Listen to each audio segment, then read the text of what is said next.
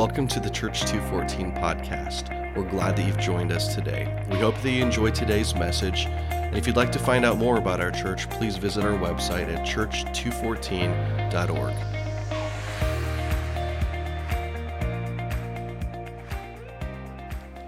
Well, I just welcome you all here tonight.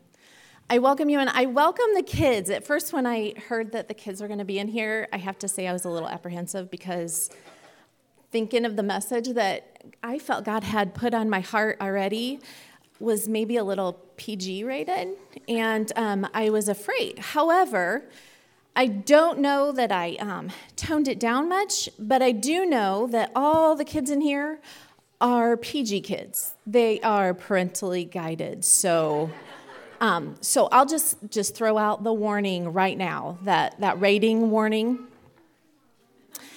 You might hear some descriptions. You won't see anything, but that excite your savory gland or your salivary glands, and then cause churning of a digestive system and loud belly rumbles for hunger. So it's that, or we're just really hungry because we couldn't have a feast, but that's okay. It's okay.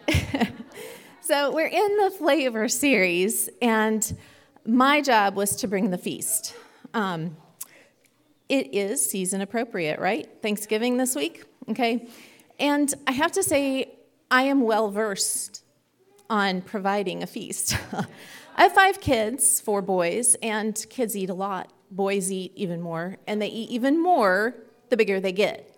So I love making feasts. I love sitting at our table with lots of food and lots of fun. So I like to eat, but that does not negate feasting. Sorry. I like to eat out. That doesn't negate feasting. And I have to say, when my kids were little, and Mike and I would often take them out to eat, we would take them to make sure that they could display proper behavior in a restaurant, that they could talk, maybe order on their own. I don't know, maybe taste different things that maybe I don't make at home. So we often gave them the opportunity to eat out. And it wasn't always fast food. A lot of times it was at sit-down meals. And a lot of times I remember going to Bob Evans. I don't know about you guys, but Sunday after church, breakfast at Bob Evans, good stuff. And there used to be a time where kids didn't have devices to entertain them. Yeah, I know. So what happened is you'd walk in, they'd seat you, and they would lay placemats with a blank side or a doodle side, and they would give you a little cup of crayons, usually just 3 crayons, right? The primary colors, all broken, yeah. And then how can Jack hold a broken crayon? But sorry. Those crayons usually ended up being the 3 primary colors, and they would draw simple pictures. And I loved those simple pictures, the blue sky, yellow sun, red barn. And if they got really creative, we could get some green grass, little mixtures. I love those pictures, but I love God's spontaneous pictures. And if you don't know what I'm talking about, you haven't seen outside in the evenings lately. Oh my goodness, the colors, you guys, unfathomable, if that's even a word. His color palette is just amazing. And Mike and I will look out on the blue ocean, and we cannot fathom how he has made so many colors of blue. It is crazy, crazy amazing. Crayola has no comparison, no chance with God's creativity, right? Sorry about your coloring there. God created all of our senses. He created all of our senses to see that the Lord is good. In Psalm 34:9, it says, "Taste and see that the Lord is good." What? Taste? See? That's 2 different senses. How do you put those together? Well, that's where flavor comes in. So Mike mentioned that we have 5 taste sensations, or should I say he How did I say that earlier? Because it was so good. He spiced our series with salt. So he mentioned 5 taste sensations or flavors. Along with salt, there's sour, sweet, bitter, savory, right? But I think of those 5 flavors as kind of the 5 primary flavors, like the 3 primary colors. So I think we can distinguish, we can pull out those 5 flavors, but God has such a bigger taste palette, a flavor palette.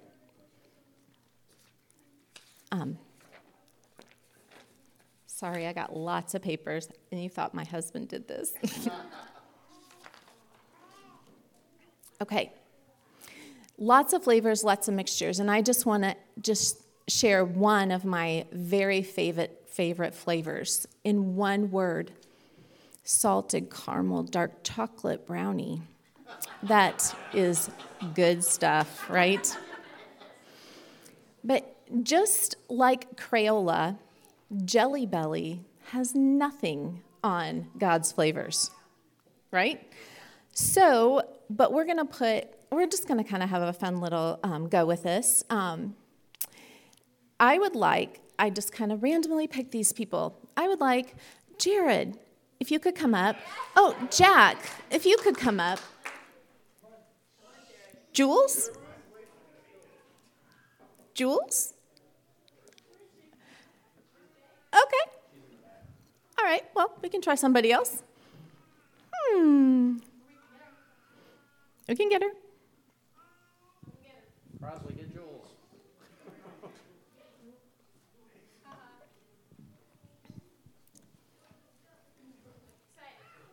What? Yes, look excited. This is Jelly Bellies, guys. The 3 J's. Okay. Grab a bowl. Don't eat yet. Okay. Oh, no. Yeah. We're going to try. I'm going to have you eat one of the jelly beans, and then if you could each guess what flavor it might be, okay? So the first one I would like you to try is the green one. It's not that one game, is it? No, there's no gross tastes. I'm not into that, so sorry.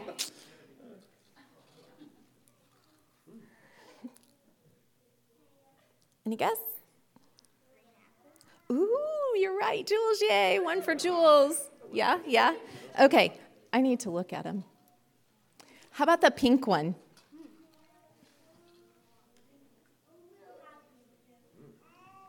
Candy. I think it's cotton candy. It is? I think so. Well, that's what I wrote down. Okay. How about the white one, or the whitish one? Oh, well, I promise you it's not. Ooh. Oh, what is that? A marshmallow? Yeah. Fire marshmallow type. Yeah. Toasted marshmallow. Way to go. Okay, and then how about the darker one? Oh, no, the other one. The darker. Like a reddish? Yeah. Sorry, Sarah. Chocolate? Oh, wait, it is chocolate. Yeah. It was chocolate. It was intended to be chocolate. And then the last one. The last one's a tough one.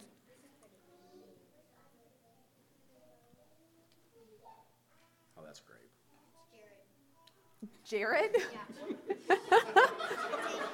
What do you think? That's great. No, it's Island Punch. Okay. Hey, thanks for being good sports. I can totally see that. Sounds good.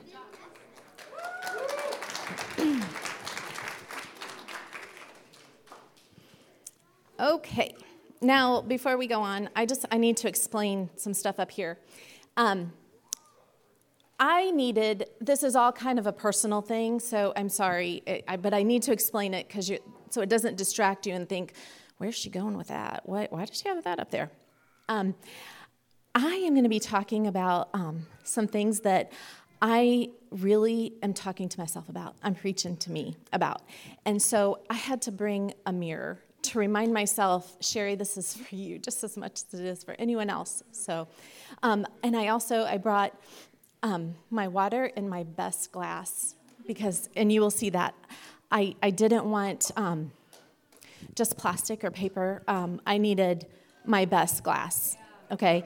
And I also needed just a portion of beauty in my life, especially today. I'm just like struggling today.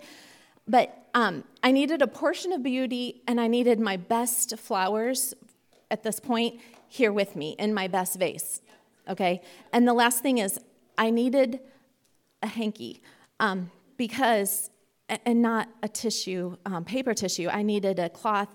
I needed the best kind because I have a tendency to tear up. And from what I'm talking about, I just might do that. So, all right.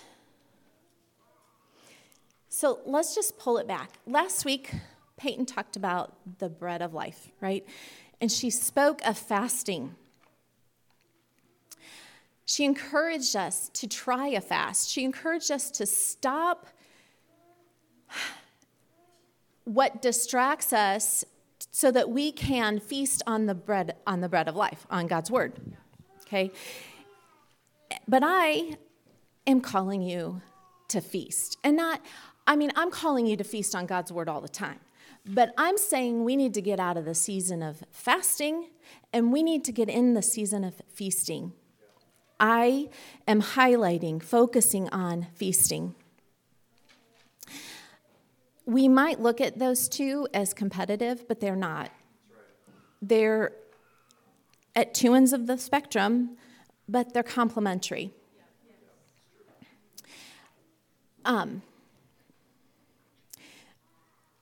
I think there is a season for both.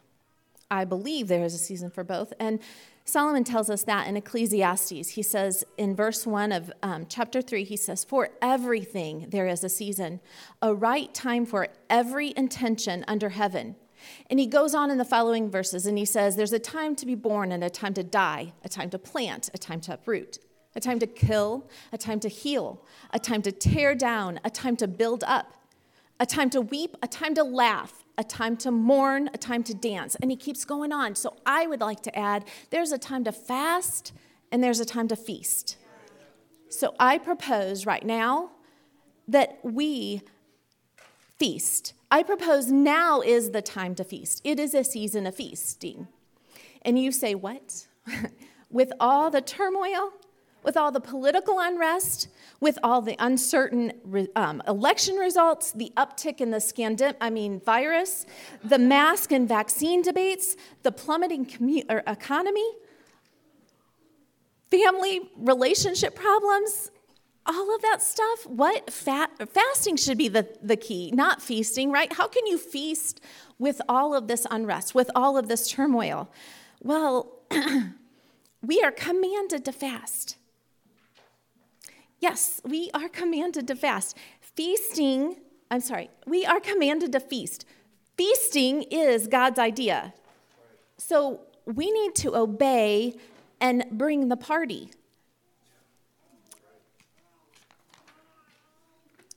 Sorry. So I'm doing a little study of Jewish culture. I have been for a while. I want to know how Jesus lived. I want to know Jesus more.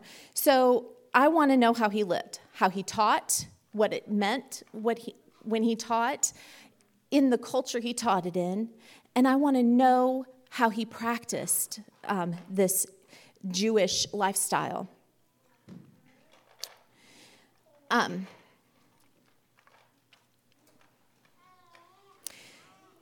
I've studied, in the Old Testament, I've studied the feasts or festivals that were laid out for all of us to follow, obey.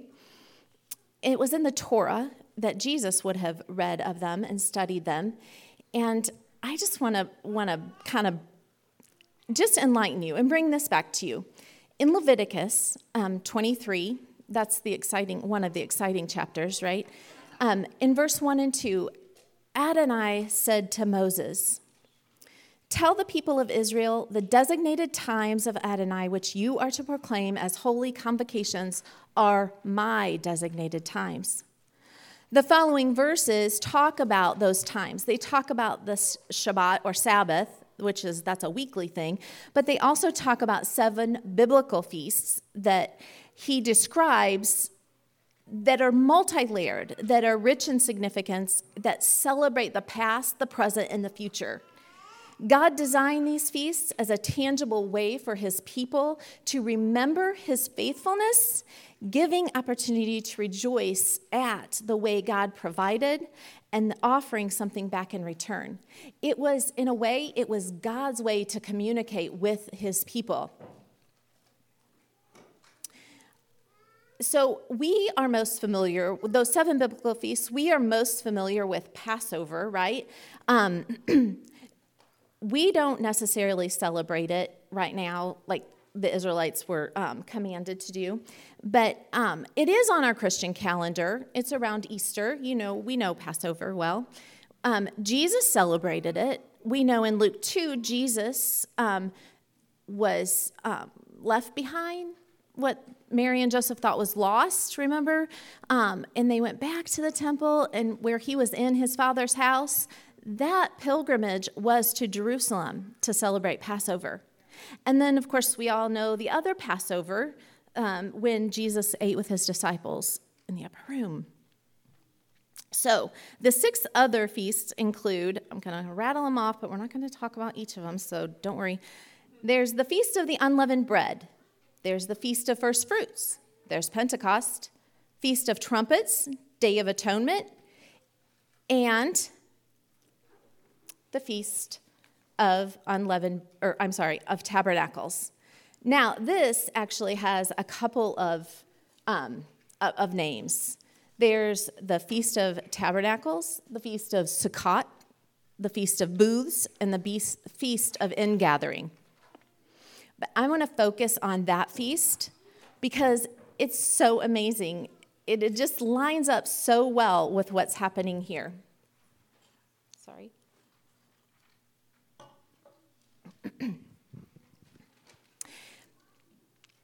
Feast of Sukkot, or Feast of Booths, I chose because it has a twofold purpose. The first is a fall harvest. We celebrate God's provision. We need to celebrate the goodness of God. We've been in such a funk lately that it's time to rejoice. We just talked about that. And what timing? I mean, it's the week before Thanksgiving, the Sunday before Thanksgiving. It's our Thanksgiving holiday, and the really cool thing I read, it is widely believed that the Puritan colonists, who were great students of Hebrew scriptures, based the first American Thanksgiving on Sukkot. I just thought that was so cool. So, the second reason is it's a time to remember and rejoice, but a few weeks ago, Chris likened the physical move of Church 214 to the Israelites when they were roaming in the desert, how the cloud would settle and the Israelites would stay. And when the cloud lifted from the tent of meeting, the Israelites would travel. And it was a temporary place wherever they were going in the desert. And Chris likened it to 214 to that, because when the cloud raised, we were told to go from Monarch. The cloud settled on Revive. But this is only a temporary shelter right now for us until we are in our permanent shelter. So we're walking toward that. That's another reason why I wanted this to celebrate this Feast of Tabernacles, because I think it's pertinent for Church 214. During this time, like I said, Israelites would go to Jerusalem. They would travel to Jerusalem with the whole community, with all the Israelites, and they would set up tents or booths. And they would use this as a temporary shelter while they were there to celebrate the feast. It was a reenactment of what had happened, or when Jesus celebrated, it was a reenactment of what had happened with the Exodus. In Leviticus 23, 41 and 42, it says that it is a permanent regulation, that it was to be done generation after generation, and that every citizen of Israel is to live in a sukkah, so that generation after generation of you will know that God made the people of Israel to live in Sukkot when he brought them out of the land of Egypt. He says, I am Adonai your God. So why don't we celebrate Thanksgiving like the Feast of Booths or the Feast of Tabernacles or Feast of Sukkot? Why don't we celebrate it like that? Why? I don't necessarily want to live in a tent, but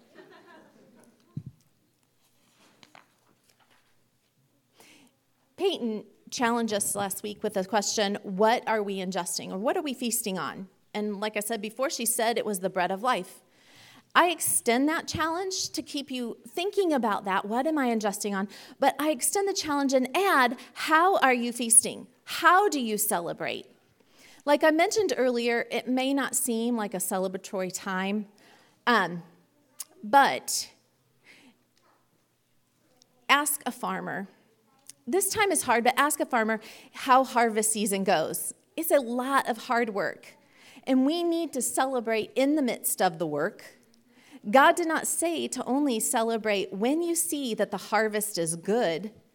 And remember, I said partying is God's idea. He strung festivals like holiday lights in the Hebrew calendar. They are to be joyful, and we are to feast on joy. In Deuteronomy 16, he says, rejoice at your festival, you, your sons, your daughters, your male and female servants, the priests and the foreigners, orphans and widows among you. He said, because Adonai, your God, will bless you in all your crops and in all your works, so you are to be full of joy. See that everyone is invited to the gathering. Those words are kind of dangerous right now, but we need to do that. We need to gather. We need to be full of joy. As I mentioned earlier, we tend to hit pause. We tend to fast too long. We tend to diet. We're unable to break fast. We limit our rejoicing, and we live in a poverty mindset. That goes through, that applies to the way we worship, the way we eat, the way we party, the way we feast. But we need to stop. But we tend to hold on to those things, feeling like that is somehow holy. I have a quote from Beth Moore's Chasing Vines book. Christian virtue is not marked by a quickness to bemoan and a reluctance to rejoice. It's not a badge of maturity to sit back passively and refuse to take joy in our fruitfulness. We're meant to celebrate and kick up our heels a bit when the Lord of the harvest brings fruit from our labors. When we act as if we don't notice God's blessing, it's not humility, it's ingratitude. So, our rejoicing, right there says it. Our rejoicing should be no holds bar. We need to celebrate like never before. Especially in this time, we need to celebrate like never before. We tend to stay in a John 10:10 mode, John 10:10a mode, where we are so concerned because we know that the thief comes to steal, kill, and destroy. And we stop there.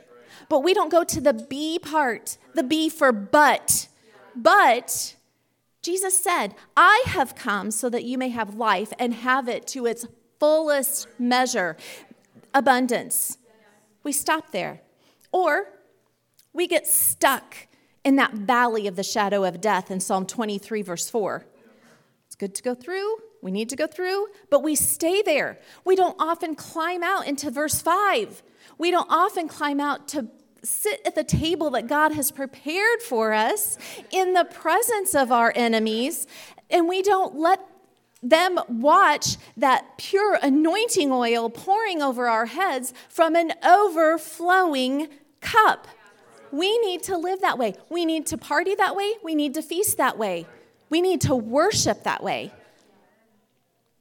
I believe our feasting, specifically in our food, we need to go all out. We need to experience the best. Thus, I need to have the best. You do too. So I'm going to tell you about a feast. I'm going to tell you about one of my favorite feasts in the Bible.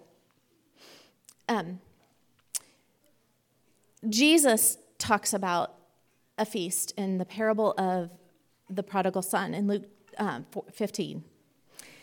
And it's so beautiful.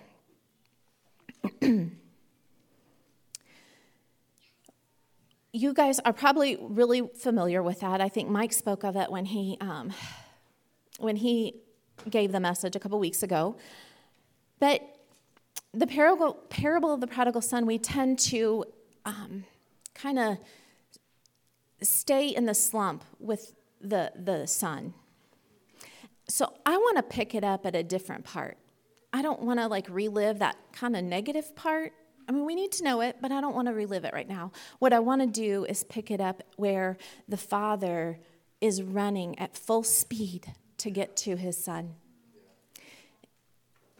That son, probably famished, probably tattered, no shirt on his back, disheveled, and just needs a bite to eat. Receives his father's love that way. And all he wants to do is ask his father for a servant position so he can get back into where there might be food he can eat instead of being in the pig pens. But his father doesn't let him finish his apology. In Luke 15, verse 22 and 23, it says, "But his father said to his servants, 'Quick, bring out a robe, the best one, and put it on him, and put a ring on his finger and shoes on his feet, and bring the calf that has been fattened up and kill it. Let's eat and have a celebration.'" That is so awesome. And I can't hardly get through this part without just choking up because it is so awesome. The son was not even finished speaking. And the father just abruptly interrupts him and says, "Hey, go quick, get the best. Get the very best." That kid, like I said, he didn't care. He probably didn't care at all. He probably only wanted a bite of stale bread and just give me any shirt to put on my bare back. But no, the father insisted, the best. And a ring and shoes? That's not needed for a servant. That's how much God loves us. That's a love affair. That is a love story. That is a story of feasting because he feasted on a fatted calf. He could have gotten him a Little Caesars pizza, PB&J. But no, he chose a good piece of a steak. I mean, sorry if you don't like steak, but man. And then I have another story. I was encouraged to tell this. It's not in the Bible, but it's very biblical or very God-ordained. So studying this message of feasting, I was heard, oddly, about a movie called The Babette's Feast. And I don't know if any of you have seen it. It was a 1987 Danish film. So there were subtitles. And let's just say the first half was really hard to stay awake. It was very gloomy and very dreary. The setting was in early 19th century Denmark. And it's actually about two pious aging sisters who live with their father, who is a pastor prophet of a very, very small home church, but he was very, very revered. Okay, he passed away, and in several years later, they just kept living as they had when he was alive. They kept worshiping like he did when he was alive. Nothing wrong with it, but it was very solemn, very almost not, I don't want to say dark, but it was very dreary, okay? And but this is how they worshiped. This is how they lived day after day. Well, one day, a lady was sent to them she was a refugee from France. She was actually, her name was Babette, and she was actually a famous chef in France, unknowing to them. She had asked to stay with them, and then she would cook and clean for them, and so they allowed her to stay, and 14 years she cooked and cleaned for them. She would make bland meals that were typical of the nature of these abstemious, that's not self-indulgent, sisters and church members. Then a time came when Babette received an inheritance, a very generous inheritance, and she wanted to do something to help these sisters out or to bless these sisters. And so she asked them, they were planning a time of celebration for their dead father's 100th birthday party, or a party for his 100th birthday. And so she thought this would be a good time to ask if she could make a feast for them. So she asked them, and they were like, "Oh no, we'll just serve coffee. We didn't think of a meal." And she asked, "Please let me make this for you." Now remember, they did not know she was a famous chef, and so they thought, okay, and she got all of these very unique ingredients and sent away for them and spent a lot of money, although they did not know this. She was so excited to plan and prepare for this abundant French meal feast for these sisters and their handful of friends. The sisters saw the arrival of these never-seen-before ingredients for the meal and were scared. They did not understand what a turtle was doing. They did not understand the quail that was being brought in. And so they actually called it a witch's Sabbath. They were fearful, but they warned the congregation, all dozen of them, they warned the congregation and promised not to take pleasure or mention anything about the food, that they would just go and eat and hopefully God would forgive them. The evening came, and there just happened to be a visitor, and it was a nephew of one of the elderly aunts that was eating at this table. And he was a French general, so he was very well aware of France. The table that Babette had set was full of art and beauty. It was so beautiful. And she was in all of her glory, preparing this feast, preparing this meal. And I'm going to probably read a lot of this, but just imagine, if you could just maybe close your eyes and just imagine this, how amazing this might sound to you. But every moment of her preparation was like a beautiful waltz.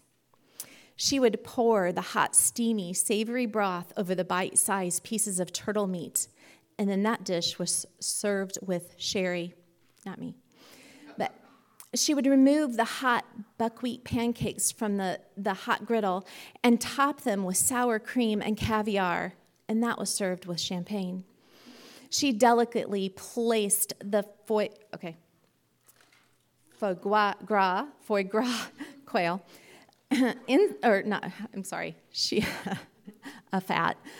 inside the quail that was then laid in the bed of puff pastry shells and anointing the palate with the plate with the truffle sauce served with a Pinot Noir. Oh, that's a red wine.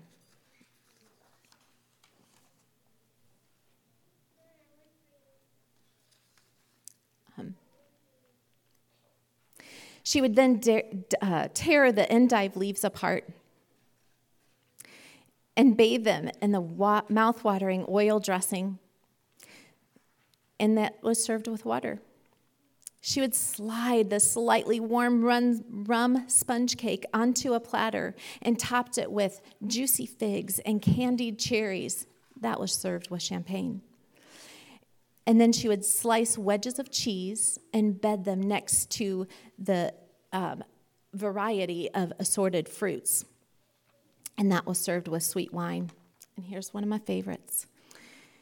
She oversaw the grinding of coffee grounds to pour in a cup of rich goodness. And then that was served with cognac. So she did all this with this joy and this smile and this satisfaction on her face and in her gut. You could tell she was in all her glory. The first course was served, and nobody showed emotion until the general took a bite. And the more bites he took, the more sips he took, he recognized the goodness. He recognized this is familiar. And so, this is so cool. He stood up and made an announcement of a remembrance of a woman who was a chef in France that made food like this.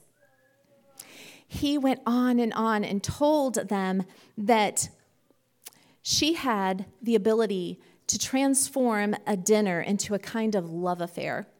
A love affair that made no distinction between bodily appetite and spiritual appetite. And we all say, So that emotion of great satisfaction leaped upon all of their faces. They actually started to enjoy each bite and each sip greatly. Oxytocin filled their whole being. They were relaxed. They started smiling. The loving conversation started to flow. Their cheeks pinked. It was awesome. They were having a feast of the best kind, the best food. It was awesome. It was so beautiful. The feast ended, and the guests left. The sisters then found out that Babette was a famous chef and that she used all of her money, every penny, for that feast, for her to get the satisfaction and for them to be satisfied, for them to be full of joy. We can see this as God is our chef. He prepares so many things so that we get satisfaction, that we are full of joy, and we need to respond. We need to receive that. That is why I have this, because I have a hard time receiving the best. God gets the joy of giving to us, and we give back the glory. And that's what he's done when he has set up his feast. The feast that we should be feasting at, whether it be Sukkot, or whether we call it Thanksgiving, or whether we call it family dinner, or whether we call it Sabbath or Shabbat. As I mentioned in the beginning, we as Christ followers need to bring the party. What if we turn our meals, our feasts, into love affairs? When we nourish the whole body, the whole man, the whole soul, the whole spirit, what if we nourish with the best and abundant things that God has to offer? Because he's given them to us. What if we what if we do that for ourselves? What if we do that for our families and our friends and our neighbors? But Jesus has come to give us the best life and have it to its fullest. We know the thief comes to steal, kill, and destroy. Our families, our identities, our finances, our relationships, our celebrations, our nation. But Jesus has come to give us the best life, the fullest. We need to get out of the mourning season and step boldly into a feasting season. So I challenge you. I challenge you to take with you this idea of having the best, using the best, worshiping the best, loving the best. I challenge you to go out and start at your family table. Start in your own self. Emphasize, highlight, shout about the goodness of God. Laugh at the triumph of the good that God is in with each bite of remembrance. Taste and see that God is good. Remember, rejoice. You have an opportunity this week. We have that opportunity to celebrate Thanksgiving. Just like the Jewish nation is to remember the Feast of Sukkot, or their temporary shelter, I believe we are called to remember Thanksgiving. The colonists arrived in that desert or the undeveloped land of our nation, just like the Israelites walked in the desert. But they began with being thankful for all that God had brought them through and all that he was getting ready to do. They feasted. They remembered. They rejoiced. We need to remember what our founding fathers did, or the pilgrims, the colonists. We need to remember that, and we need to rejoice. We might not set up tents, thank you, and live in them for 7 days in the season like the Israelites. But we as Americans, we need to don our black and white pilgrim outfits, metaphorically, and recall that the setting up of our nation was so important. We need to do that, and we need to start in our families. We need to tell our kids, this is the nation God gave us at this time. We need to start at our family tables so that we can pass it on generation after generation. That spirit of feasting. Let's make America grateful again. Jesus, I just thank you for your life, and I thank you for your example, how you feasted and how you celebrated. I thank you that you have given us every opportunity to have the best, to have life to its fullest. Jesus, I ask that you help us climb out of that valley of the shadow of death. Help us each sit this week at the table that you have prepared for us, and let us enjoy, be full of joy to know that that anointing oil is just pouring over us from an overflowing cup, that it's never ending. Jesus, I ask that you just help us to remember your goodness, rejoice at your provision. I thank you. I thank you so much, Jesus. We love you.